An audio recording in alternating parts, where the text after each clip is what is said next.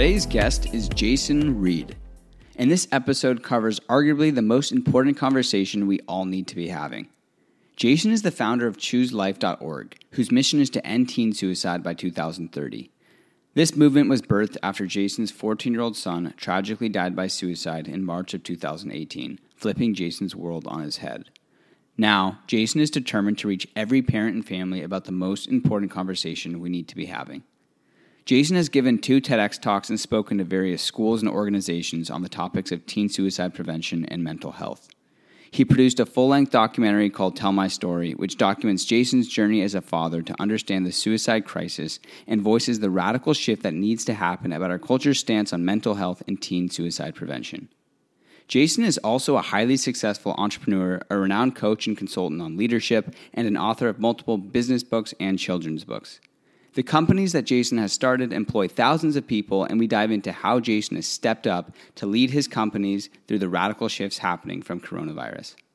This interview is packed with valuable lessons, important insights, and emotional stories that I know are going to really resonate with a lot of people. So without further ado, here is today's episode with Jason Reed.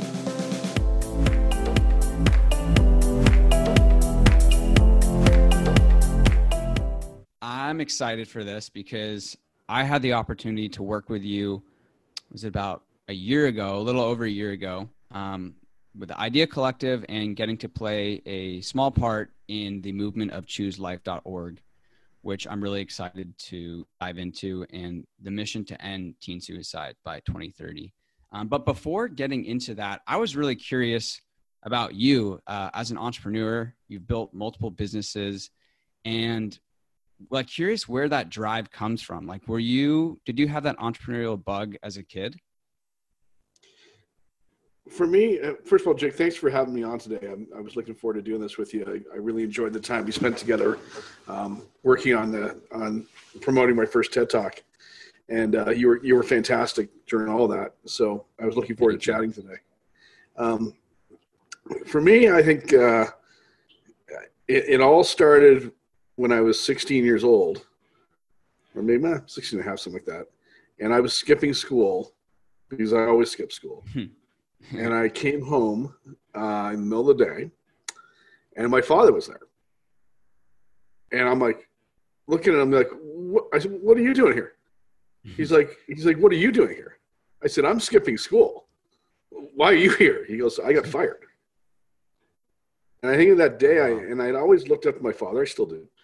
But I was like going, here you are running this business. You're head of sales for a pharmaceutical company, executive, the parking spot, the whole bit, right? And because that's what they used to do back then. And someone else had control of your life, and you got fired. And excuse me, I think at that point, we had that little part. At that point, I said, I don't want to have that happen to me.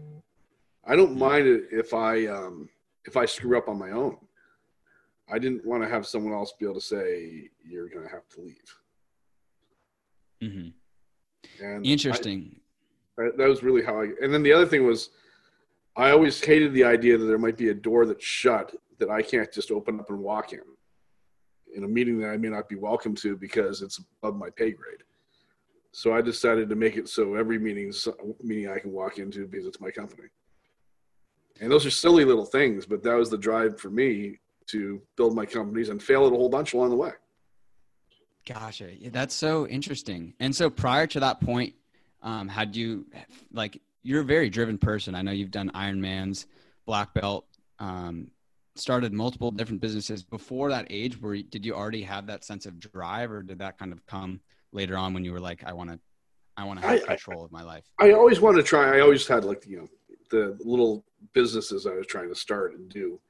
I remember I was making little lead soldiers. You'd melt the lead, put them in the molds, I paint them, and I took them to this flea market where I would sell them to a woman who in turn I realized later was selling them as antiques. No way. I made them like the week before, and my dad used to drive me there, and I sell them to her, and I didn't even realize what she was doing with them until I put it together later. But driven, no, I don't think I was ever really driven until I hit college, and I started working and running a bar. And I mean, I was the guy when I was 16. I had a job, but if you asked me to work overtime, I'd say no. I'm going to go golfing instead.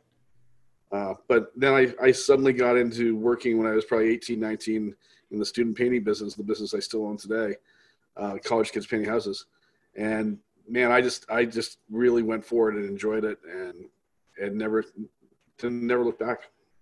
You know what's so crazy is I was at Ohio State University just for a semester, and I remember in my it was my economics or calc class, this kid comes in and talks about how he made 50 grand that summer painting houses. And I'm almost positive it was part of College Works. And I remember thinking, like, I was like, holy shit, you can make $50,000 in the summer. It was absurd. And so it was funny when we met, the light bulb went on in my head. I was like, wow, that's kind of crazy to think that you were one of the founders of that company. And that company has, I mean, prior to coronavirus, I'm curious, and we'll get into that too, but you had about 2,000 people working in that company. Is that correct? The peak of the season, yeah. It's it used to be a little larger. It's a little smaller now. I think it's kids these days aren't as excited to go knock on doors to paint houses, but it's still a good, viable business. And more than a business, it's a passion for us. I mean, we have other businesses. That's our very first big one we ever owned. And it does a lot of great things for college kids, teaching them how to become entrepreneurs. And I've got, there's thousands of kids who went through that program over the last 30 years. And they've done some pretty amazing things and run some pretty amazing companies. So I'm very proud of the entrepreneurs that my partners and I have helped create.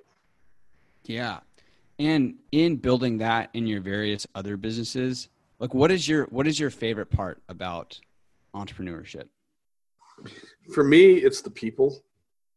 If you take a look at my signature line on my email, it doesn't say CEO or chairman or any of those things. It says builder of people.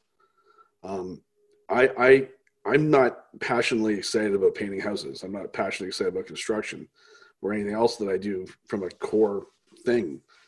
I'm excited with the people that I work with. I'm excited with the team that we have. I'm excited every day that my goal is when I'm talking to someone on my team or people that I coach, because I coach CEOs, is I want to leave them in a better spot than we had when we started that conversation. I want to make sure that I am working towards helping to build them. And if I build my people and I create a great team of people, everything else just works.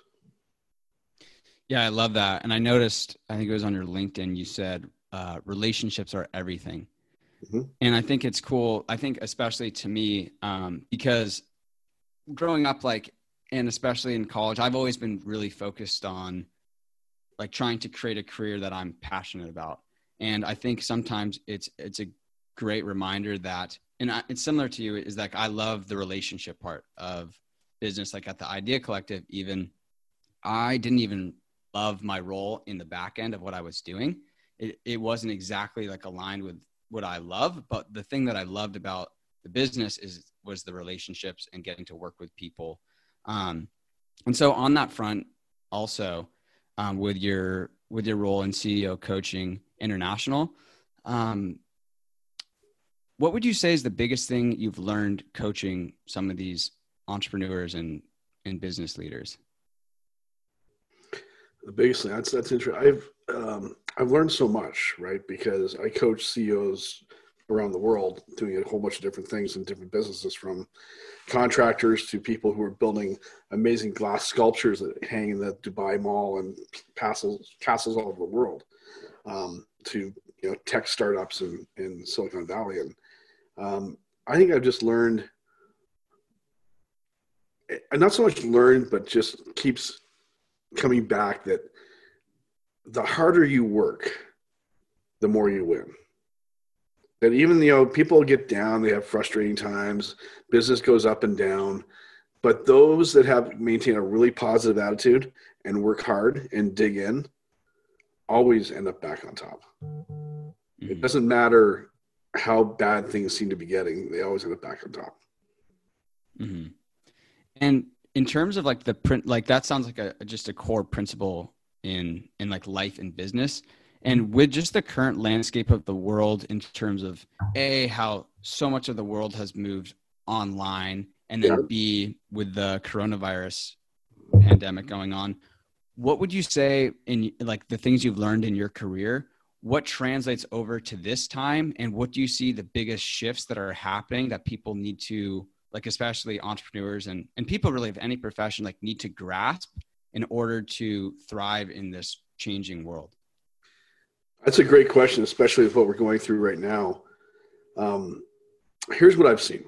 And again, we had to shift our 5 companies immediately. I mean, we were a door knocking business to get leads for college work. Empire goes and calls on property managers in offices. Those things those modes of marketing don't exist anymore. Yeah, virtually overnight, they've had to shift.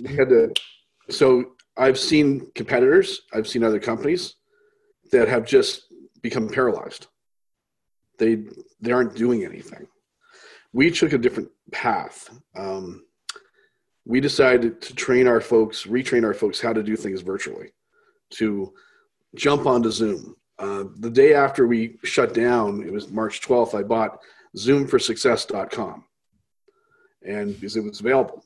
And then we rebranded it for Empire, one of our companies, and said, here's how business is now going to be done. And we created the narrative in our industry that all the board meetings, all the decision processes will now be moved to Zoom.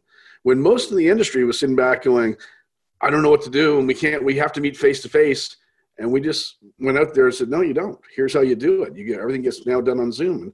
And the industry got on with it, and our decisions started happening. And all of a sudden, my people were, instead of meeting you face to face, were going ahead and saying, okay, let's go have a Zoom breakfast or a Zoom lunch or a Zoom dinner, a Zoom cocktail hour. We have Zoom bingo parties. We have Zoom, the same stuff that everybody is now doing. We were doing it really, really early. Our College Works business is still out there selling. We can't go door to door anymore. We are virtually doing an estimate with you over the phone and over Zoom, and they're doing great. And I'm not saying we've got it all figured out, but we didn't give up. And what I see right now is that people who have decided that their hands in the air, they can't do anything, right? Now, there's extreme examples of this. You've got restaurants that are just closed and they don't do anything. And then you got other restaurants that are going, we're going to have takeout, and we're going to market the heck out of it, and we're going to be all over Facebook and say, come visit us, and come visit us, and come visit us. And somehow they're thriving. Now, are they doing as well as they were before? Probably not, but they're still in business. You're going to find that this pandemic is going to shake out a lot of different companies, because some people didn't do anything and aren't trying to do anything. They're not realizing that things have changed. They have to change as well. People are saying, hey, it's only going to be 3 weeks and I'll just be back to work and be fine. Well, this is a great example of, there's a wonderful book that I'm sure you've heard, Who Moved My Cheese? You ever heard of that one? I've actually never heard of that book. Who's it by? It's I can't remember who it's by, because it's just Who Moved My Cheese is the book. But it's a memorable name. If you go onto YouTube and look and Google Who Moved My Cheese, go to YouTube and you'll find a short video about the book. Essentially, the book is this. There's these two mice who go visit their cheese in a maze, right? The cheese is there every day. And this happens for whatever, days, months, years. They just show up and the cheese is always there. One day they show up and the cheese is gone. The cheese has disappeared. One mouse decides that, I don't think the cheese is coming back. And he goes on a search around the maze to find some more cheese. The other mouse says, no, my cheese is going to come back. I'm just going to sit here and wait for the cheese. Well, you can imagine how that story ends. Yeah. And that's essentially the entire book. But you should still read the book and watch the movie or the YouTube, because it's great. But this is a great example of Who Moved My Cheese. Our cheese has moved. This world is not going to be the same ever, or for at least a very long time. If you're sitting on your couch thinking you're going to go back to work in 3 weeks and everything's going to be fine, or a week or a day, I don't know what to tell you. This thing needs a cure. We don't have it yet. And you're going to be wearing a mask. You're going to be distancing. Unless you're in a state that believes that this isn't real. Luckily, we live in California. They do believe it's real. But I also believe we can all get back to work. We do it safely. It'll just be different. Yeah. Yeah, I love that analogy of Who Moved My Cheese. And I think the business you're in is like a prime example, because I would have thought out of all the businesses knocking on doors, like that's got to be something of course that's like immediately affected. When did you get the hunch that, okay, things are changing and fast and we have to pivot now?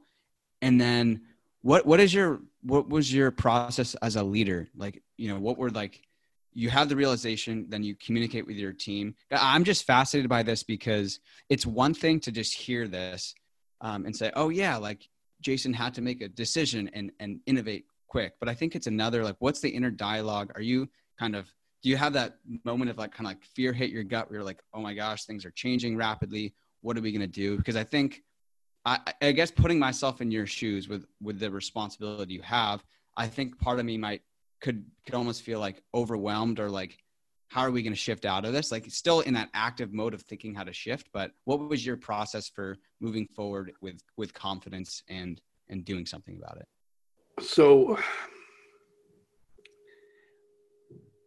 first of all, I was scared. Mm-hmm.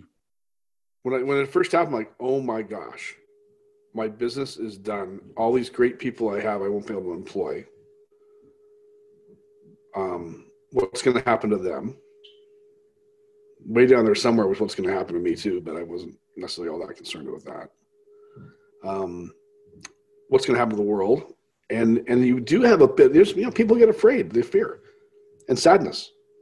Now, I happen to be a guy who believes that whether you like this or not, that the emotions of sadness and the emotions of fear are kind of wasted emotions. They're not going to do anything for you. Unless the fear or sadness drives you to something, they're not doing anything. They're not accomplishing anything. I was a Boy Scout, so I lived by the motto, be prepared. So I immediately shifted into, my partners and I, not just me, shifted into what are we going to do about this? And I went from being very, I wasn't all that involved in the day-to-day of my business to being very involved in the day-to-day of my business. I was on, started Zoom calls with the sales team, Zoom calls with my partners every day, Zoom calls with the office, Zoom calls with my superintendent, Zoom call, just constantly being in front of people. Not because I had to go, I'm going to tell you what to do, but going to my sales team, for example, hey, here's the new world we're living in. What are we going to do differently? You guys have to figure this out. We still have to sell. I'm still going to hold you accountable to the same amount of sales, whether you can go see people or not. So how are you going to do it? Mm-hmm. And they came back with all the answers. And then the people who were maybe a little, I'm not sure, I think the world's going to fall apart, started watching everybody who were going, oh, this is going to be fine. And they all eventually got on the same page. And we continued. And they've done great. Yeah, that's a brilliant example of leadership, because I think in these times we're looking for someone to model of how they're acting and reacting to what's going on. So by setting that bar, because if you had done panic or the example of, not going after the cheese, for example, then that would have sent the message to everyone else. And I think this is actually the perfect segue into everything you're doing with Choose Life and the mission to end teen suicide by 2030. Because as someone myself who'd been in the mental health space and speaking at schools, like you looking at the mental health landscape with especially depression, anxiety, suicide rates among youth, there is this it's been like a big topic of let's raise awareness, right? And here's someone with your background coming in and saying, okay, awareness, that's a great step one, but that is sure as hell not enough to fix this pandemic. And can you share with everyone first the story of what got you on this path? Sure.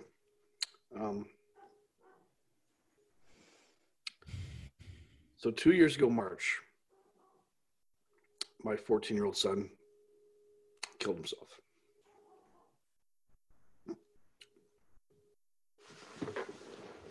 Sorry. It's okay. Kim and I, my wife, were on vacation. He'd planned it. We didn't know. We didn't know he had any issues. He hid it all from us. And he did it while we were gone. So I couldn't stop him.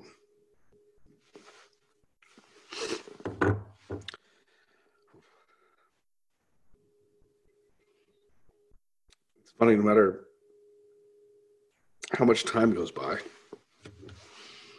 and how much I do talk about this, it's still hard. So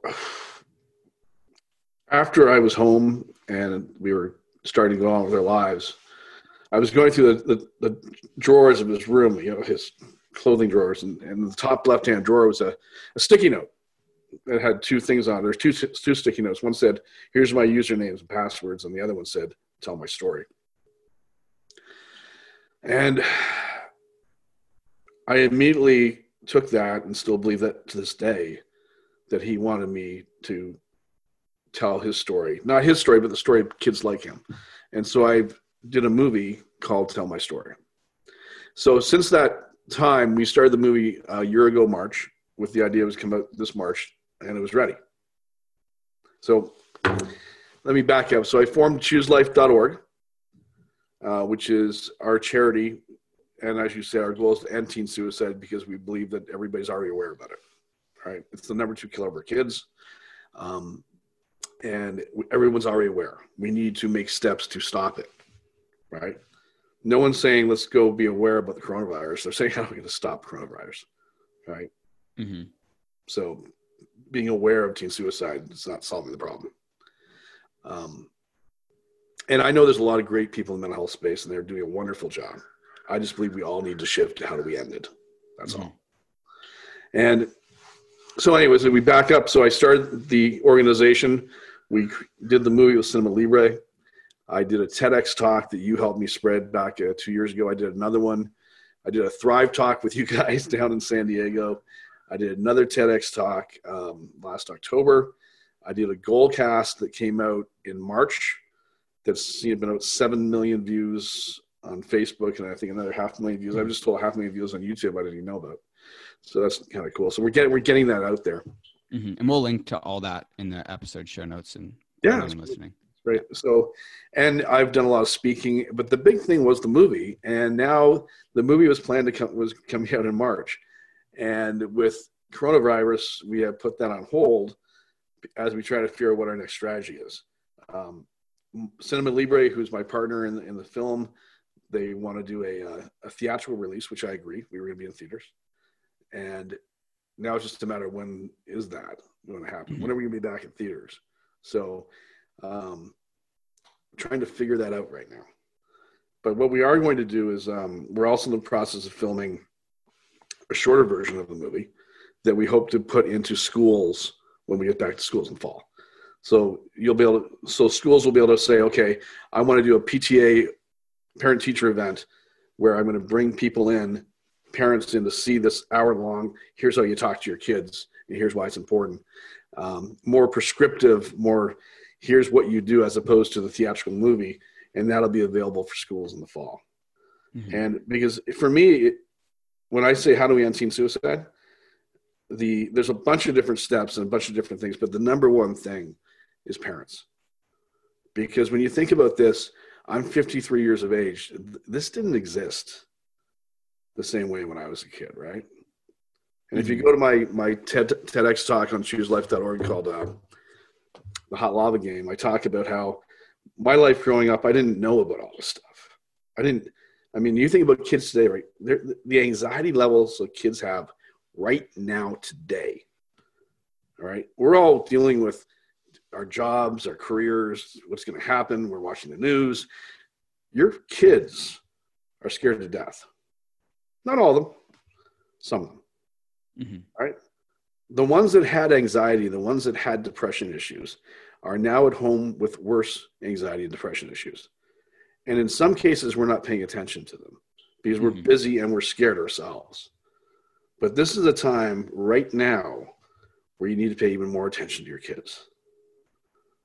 Right? And Jason, what would you say to someone, and this has been on my mind a lot recently. I have a really close family member who was on benzodiazepines for years, which really affected his mental health. I went through my own mental health journey, which of course is still on. Mental health continues. But I think what I'm trying to get at here is because mental health is not, you can't see it, it's not like a broken arm. until you've either experienced something yourself or someone close to you. And as I'm learning, like the family member I said, it really has like affected it, where it's not just, oh, like I'm anxious because of whatever reason. Like there are also like chemical imbalances, and there's a whole variety of issues. But how can you get through to someone who's A, never had this themselves, or B, hasn't had someone affected? Because I know I can almost like empathize with myself, when I was younger. I mean, I've always been empathetic, but for someone who doesn't have that ability to empathize or understand, like how can you get through to that person to say how severe it is when someone is going through this? So I would have been that person 2.5 years ago. Mm-hmm. Because I don't suffer from depression. I just don't. So I don't understand it as being the guy I am. It's just not something I would have understood. So I didn't recognize what Ryan was going through, and he didn't openly share it with me. Probably because the way I show up is in some ways a little larger than life, and I do all this stuff and blah, blah, blah, blah. And no one ever, kids never saw me cry. I was always in a good mood. I tell people I've been almost bankrupt 3 times, but my kids would never know. Mm-hmm. I failed at 13 companies. My kids never knew. All they thought is that give me a problem, I'm going to solve it. So that's how Ryan would show up to me, right? Mm-hmm. So I would never recognize. And so if someone, I probably was guilty of people saying, well, that person's depressed. And I'd be like, what the hell, just snap out of it. Mm-hmm. Right? What's your problem? Like life is great. I mean, a big mistake that we all know, some of us make, I made as a parent. One of my kids would come to me and say, well, I'm sad or I don't feel good. I'd be like, what the hell is wrong with you? Like, look around where you live. You know how many people are starving in different parts of the world and they don't get to eat that food and you're complaining about eating it, or they don't get to go outside and do the things you do or vacation the way you vacation? I would be that guy. I was probably that guy. In fact, I was that guy. What I didn't understand is that to someone who's really seriously depressed, I can be looking at sunny skies like we have today in Southern California, and they are going to see only clouds. They're not going to see that. They mentally can't see it. We're looking at the same sky and they don't see it the same way. It's not their fault. They're not trying to be depressed. They're not trying to be this way. There's an imbalance in their brain chemistry that's causing them to be this way. And I'm not saying they need to be on drugs. I'm saying there's a whole bunch of different ways to fix this, but understanding that just because you see something one way doesn't mean they see it the same way. Mm-hmm. Something that I don't get anxious, right? But because I don't get anxious doesn't mean that something as simple as going outside the house may cause someone else to be anxious, right? Yeah. And I can go, how could you possibly get anxious before you're going to go outside the house? But they do, right? And you can't understand it. You're not going to understand it. You have to accept it. But they're not telling you this to be a pain. They're not telling you this to make it up. It's how they feel. And you can't change the way people feel. You can try to help them. You can try to understand them. I didn't get it. I think I get it now. Yeah, and I think that's why it's so important. I mean, I'm really passionate about the medium of storytelling because I think facts don't do enough. It has to be delivered in a way. And I think that's why both of your TED Talks, and I'm sure the film, I mean, I've just seen the trailer, but can speak to the demographic of people who aren't being affected by mental health or don't understand other people's journey, because you're like the perfect example of that person who didn't have issues with that. But now you're saying, look, like, listen to me and understand that just because you're not going through, like, this is a whole reality. And I think for me, it really took, so because I'm dealing with, or my body's been going through Lyme disease, and especially in the first few months, I was having swings in anxiety and experiencing like I've also never struggled with depression either, but I knew like something was off with my health. And I was like, this is not circumstantial. Like my body is flying up and down, and it was kind of scary. And it gave me a new sense of empathy for this family member, because I was like, I almost felt bad at how I wasn't as compassionate for him, because I couldn't even understand what all these meds had done to his, GABA receptor. So the part of his brain that literally would calm you down was not there.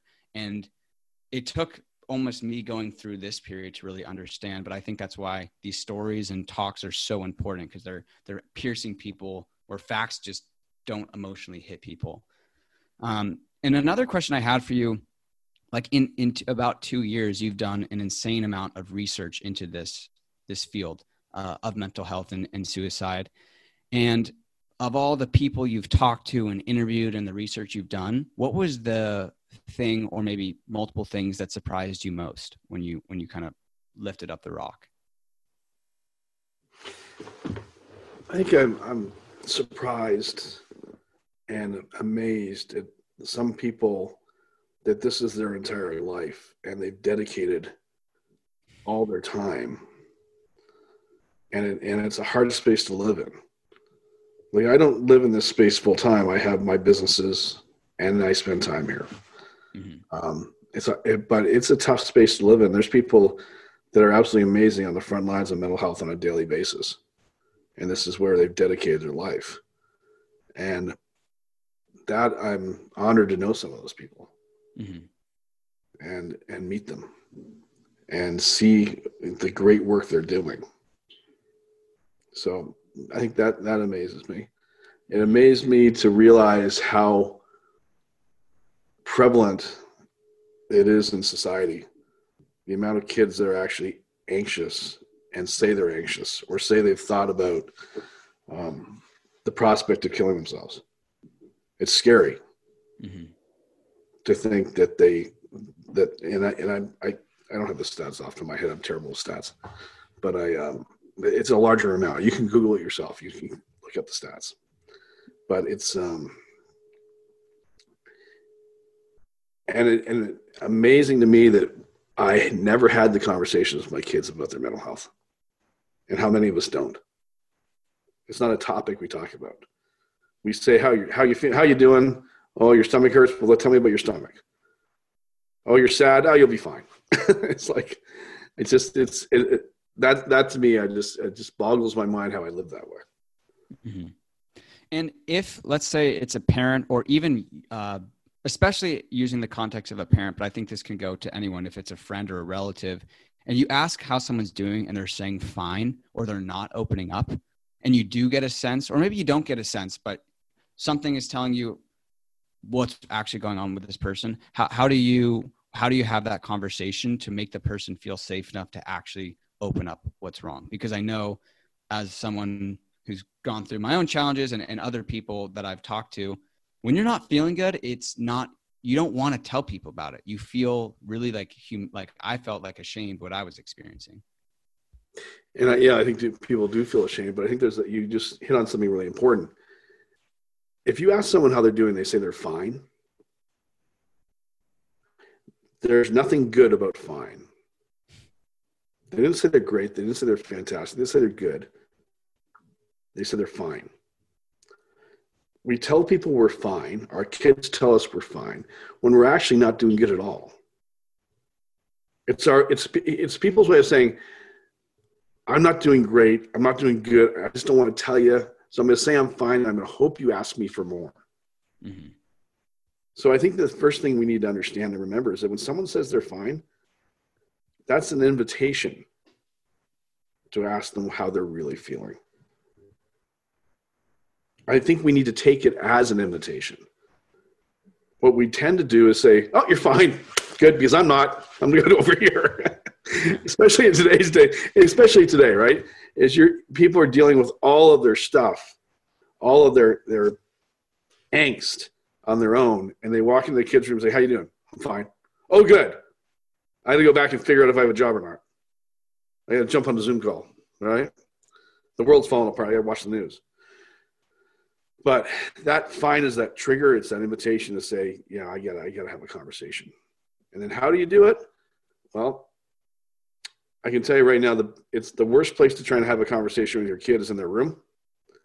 That's their sanctuary. That's their space. They don't want you invading it. Interesting. And when you walk in there and say, I need to talk. You're fine. We need to talk. They're going to shut right down, right? You need to get them in a spot where you can chat. get them to go for a walk. I mean, in today's coronavirus days, say, hey, why don't we go cook dinner together? Let's go play a card game together. And then say, tell me what fine means. Why'd you choose fine? Tell me what you're sad about. The thing that just, the kind of light bulb that went off in my head was really, it comes down to active listening, where it's not what the person is saying. It's what they're conveying through what they're not saying often, or maybe really like paying attention and giving care to this person to really understand and give them the time of day. Because like you said, I think people are stressed out and they have a million things on their head. And it's a reminder that, hey, there are people who are hurting, and it's up to you, especially I think as a parent or with a loved one, to really make sure you're paying attention to the verbal and nonverbal cues that they're communicating. And it's just important these days to pay attention to each other. There was an article I read today that it said 1 in 4 people are almost at their breaking point. Now, who knows what the article, I mean, they surveyed a bunch of people, said 1 in 4 people right now are at their breaking point. And they said if this continues on until the 3rd week of June, for whatever reason, that 3 out of 4 people will snap. So take that with a grain of salt, right? Mm-hmm. But it does make sense. There's a lot of people at the breaking point. You've seen it. I've seen it, right? People are on the edge. They're stuck inside. They don't want to be inside. It's amazing. All these people that were perfectly happy being inside for years, when you tell them they can't go outside, are suddenly outside people. They've been inside people for years. They haven't left. They haven't seen the daylight in years, but now they're outside people when you tell them they can't go outside. But it doesn't matter. They're anxious and they're upset and they're frustrated. And it's getting them to have that conversation. I wrote an article that came out in the LA Weekly yesterday, an op-ed about the 11 things that you can do while you're in quarantine to help your kids and help each other. And I made it 11 because I think every good list should go to 11 and not 10. Yeah, I read that. I liked it. And actually that spurred a question I had. And when I would speak at schools, this was like the key thing that I talked about was, I think, social media. And I know that's one of the 5 pillars that is a part of your solution to ending teen suicide, especially now because everyone is kind of stuck at home and everything is online. So people are spending even more time on social media. Yeah. What is the number one? And I know you actually developed an app called KidSafe Mobile. Yeah, we have not actually released that app yet. We've had some technology issues with it, but there's a lot out there that'll block your kids from being on social media. I mean, I don't think that. Let me put it to you this way, Jake. When I was interviewing kids for this movie, for Tell My Story, and asked them, what do you think of Instagram? What do you think of Facebook? What do you think of all these different social media apps? The number one thing that kept coming back is they're really bad for my mental health. Now, that doesn't mean they're bad for everybody, right? That just means that for certain people who are having a challenge in their mental health, they become really bad because they see everybody else's life as being better than theirs. They're getting bullied because when I was a kid, the bullies were the bigger guys that would beat me up every day because they were the bigger guys. Or those guys. Now you can be anybody be a bully because you're hiding behind a keyboard, and we all know that, right? But that means there's more bullies. So in today's day with quarantine and being at home, I think it's so important as parents to check in on your kids' social media because there's more bullying going on now than there was when they were in school because the bullies are at home with nothing to do. And showing your kids how to deal with those bullies, whether it be blocking them or whether it be responding in a way that gets them to stop. I mean, and then the other thing about it is, I don't want to go off on a rant, but cell phones for young kids, this thing is not, I wish I didn't give Ryan a cell phone when he was 12. I really wish I didn't, because he wasn't on social media, but I didn't control it right. He had full access to his phone and the internet whenever he wanted. So he would be in his room watching YouTube videos on a cell phone, and he researched how to kill himself on a cell phone. Social media is not the worst thing on the web. Porn is not the worst thing on the web. Neither one of them are good. but there's a lot of really bad, dark things on the web. And I let my son just read those in his room at night because I didn't know he was doing it. One thing that I think about all the time is, like, I grew up where social media kind of came to play in middle school, kind of freshman, sophomore, like in high school, really. That's when it really started. But now, of course, kids it's just part of the world that they grow up in. And so I got to at least live part of my life without it, because and social media is not going away. It's becoming more prevalent. And especially in schools, like, everyone else seems to be using it. There's no, like, do you think it's even possible to have some sort of, like, for a parent or whoever, like in a school where they say, like, you are not allowed to even have a social media account until you're like 12? Like, do you think that's even a possibility? I'm not a big government guy. Yeah. But, we say you can't drive till you're 16, you can't drink till you're 21. Could we not say you shouldn't have a Facebook and Instagram account until you're 14 or 16? I mean, we could. Are we going to? We don't probably have the political will to do that. And I'm not saying that kids shouldn't have them ever. But if they're going to have them, we have a responsibility as a parent to make sure we're watching them and making sure that they don't spend too much time on them, and make sure they understand that what they see on social media isn't always true. I mean, it's to this day, it's not true. And I'll give you an example of my own self. Is I post those pictures of Kyle and I every night that you probably see on Facebook. Yeah, they're hilarious. We're on day 39 of quarantine, where we post a picture of us doing something together, right? And people come and go, you're having such an amazing time with your son. Guys, my son is 18 years of age. I get the 10 minutes where we figure out the funny picture, and we take the funny picture and we have dinner together. We're not spending 2 hours together doing whatever activity it looks like we're doing, because he's 18. He's not going to do that with me. So I get a kick out of people who go, oh, you're having so much time with your son. I'm like, no, we take a picture together. Because that's the real life. He's going to spend so much time with me. Now, we do look forward to that picture, and we do that picture. But we look at social media and assume everyone else's life is better than ours. It's not. It's just whatever you see in that one picture. The moment they all gather to smile together. Totally. It's tough because even though I recognize that and you're saying that, it's just the very nature of the apps. Like, no one typically, like most people, don't post. When you're feeling sad, you're not thinking, let me post this on Facebook. It's more like you're having a fun moment, or you're, doing a fun project. You're like, let's document this. So it's very easy to just forget that people are just choosing a positive moment, but that doesn't portray their full reality. Well, think about this, right? You think about a Thanksgiving dinner, Thanksgiving family time. There's a whole bunch of fights and terrible things that happen around Thanksgiving, right? Someone drinks too much, they shout at each other, they bring up things they shouldn't have said. But what do you see on Facebook? A beautiful picture of a family having dinner.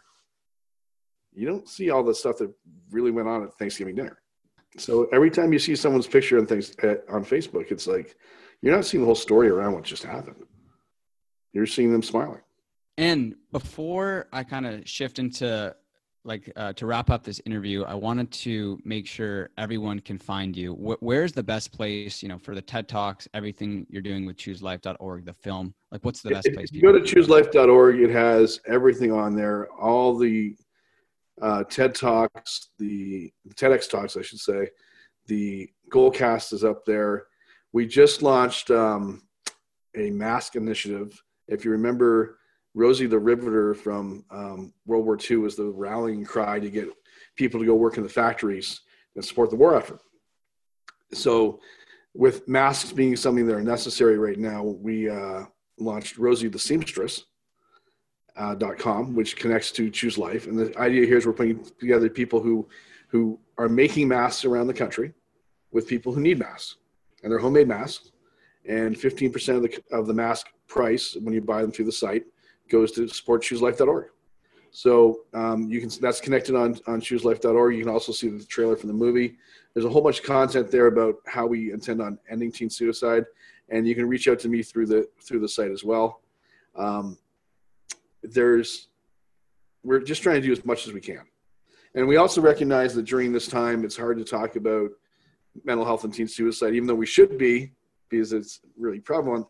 because there's so many people who are affected by coronavirus, and that's sucking up all the bandwidth, and it probably should.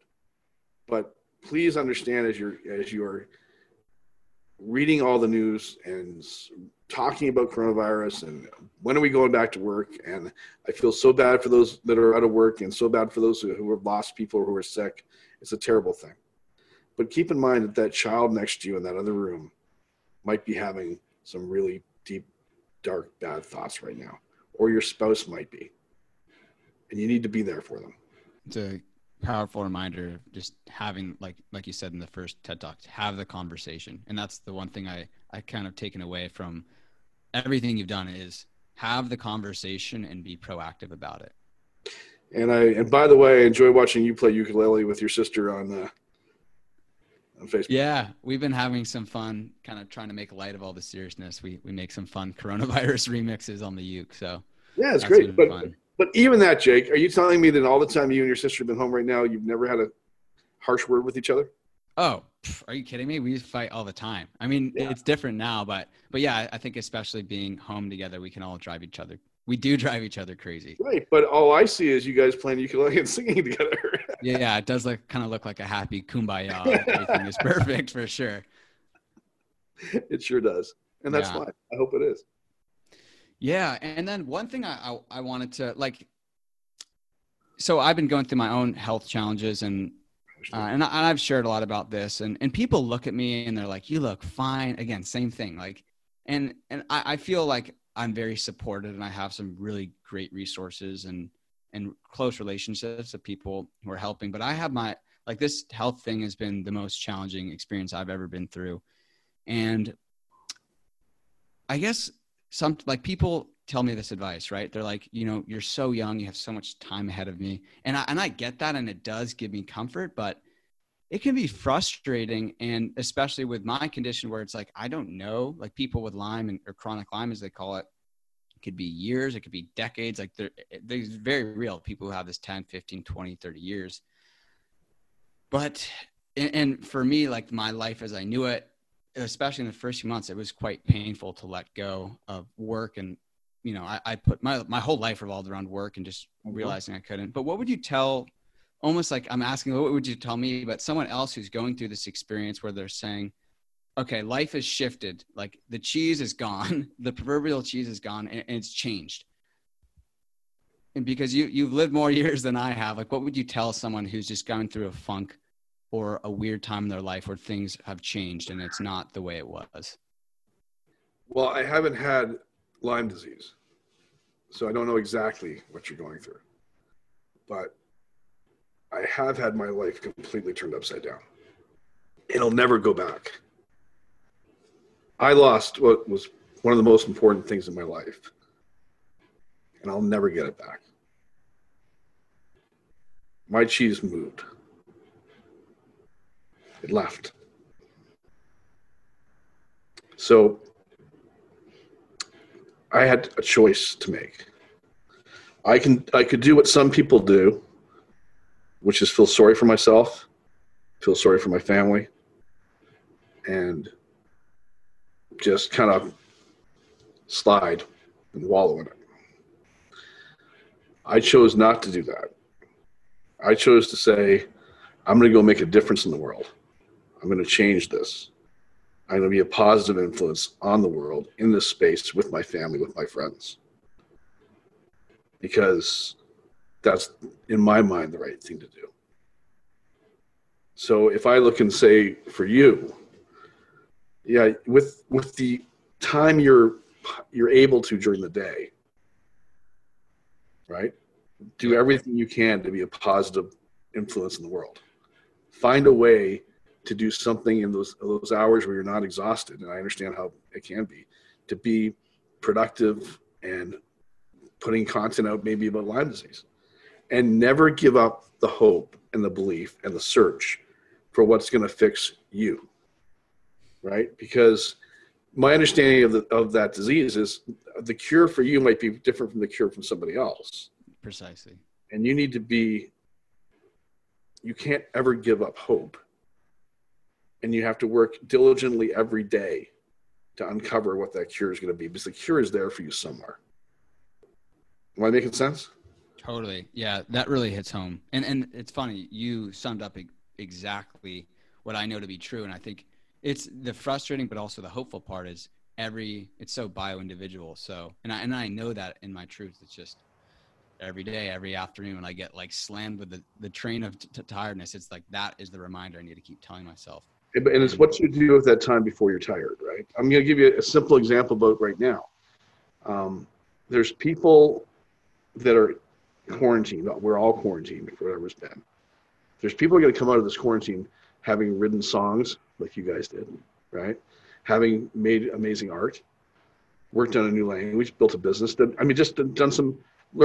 Read all these different things, and people have done some amazing things. Been in really good shape, and they worked out every day. And there's people going to come out of this thing doing nothing. Like they just emerged from being asleep for 6 weeks and watching Tiger King. Yeah.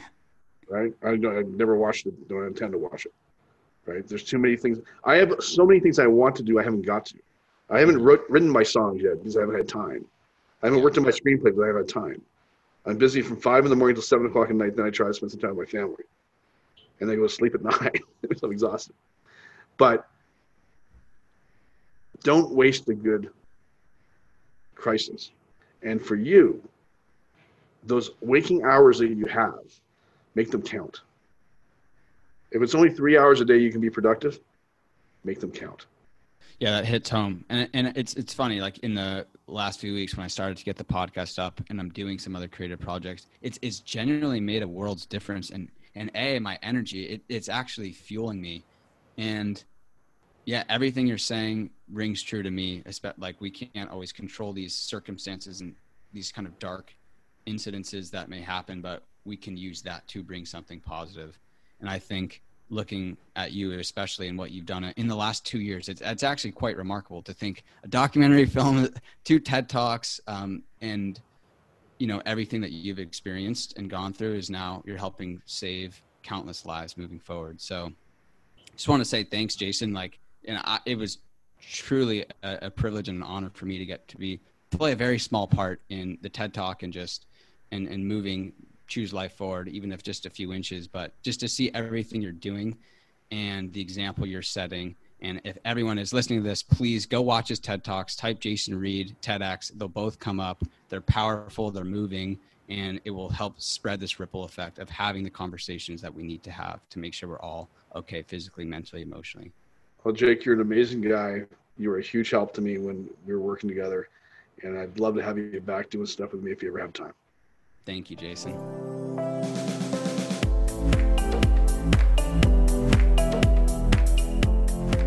Thank you for listening, and I hope you guys enjoyed that conversation with Jason Reed as much as I did.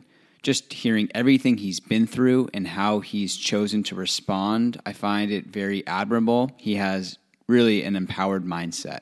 So really, please make sure to check out what he's doing at chooselife.org. It is linked in the show notes along with everything else we talked about today.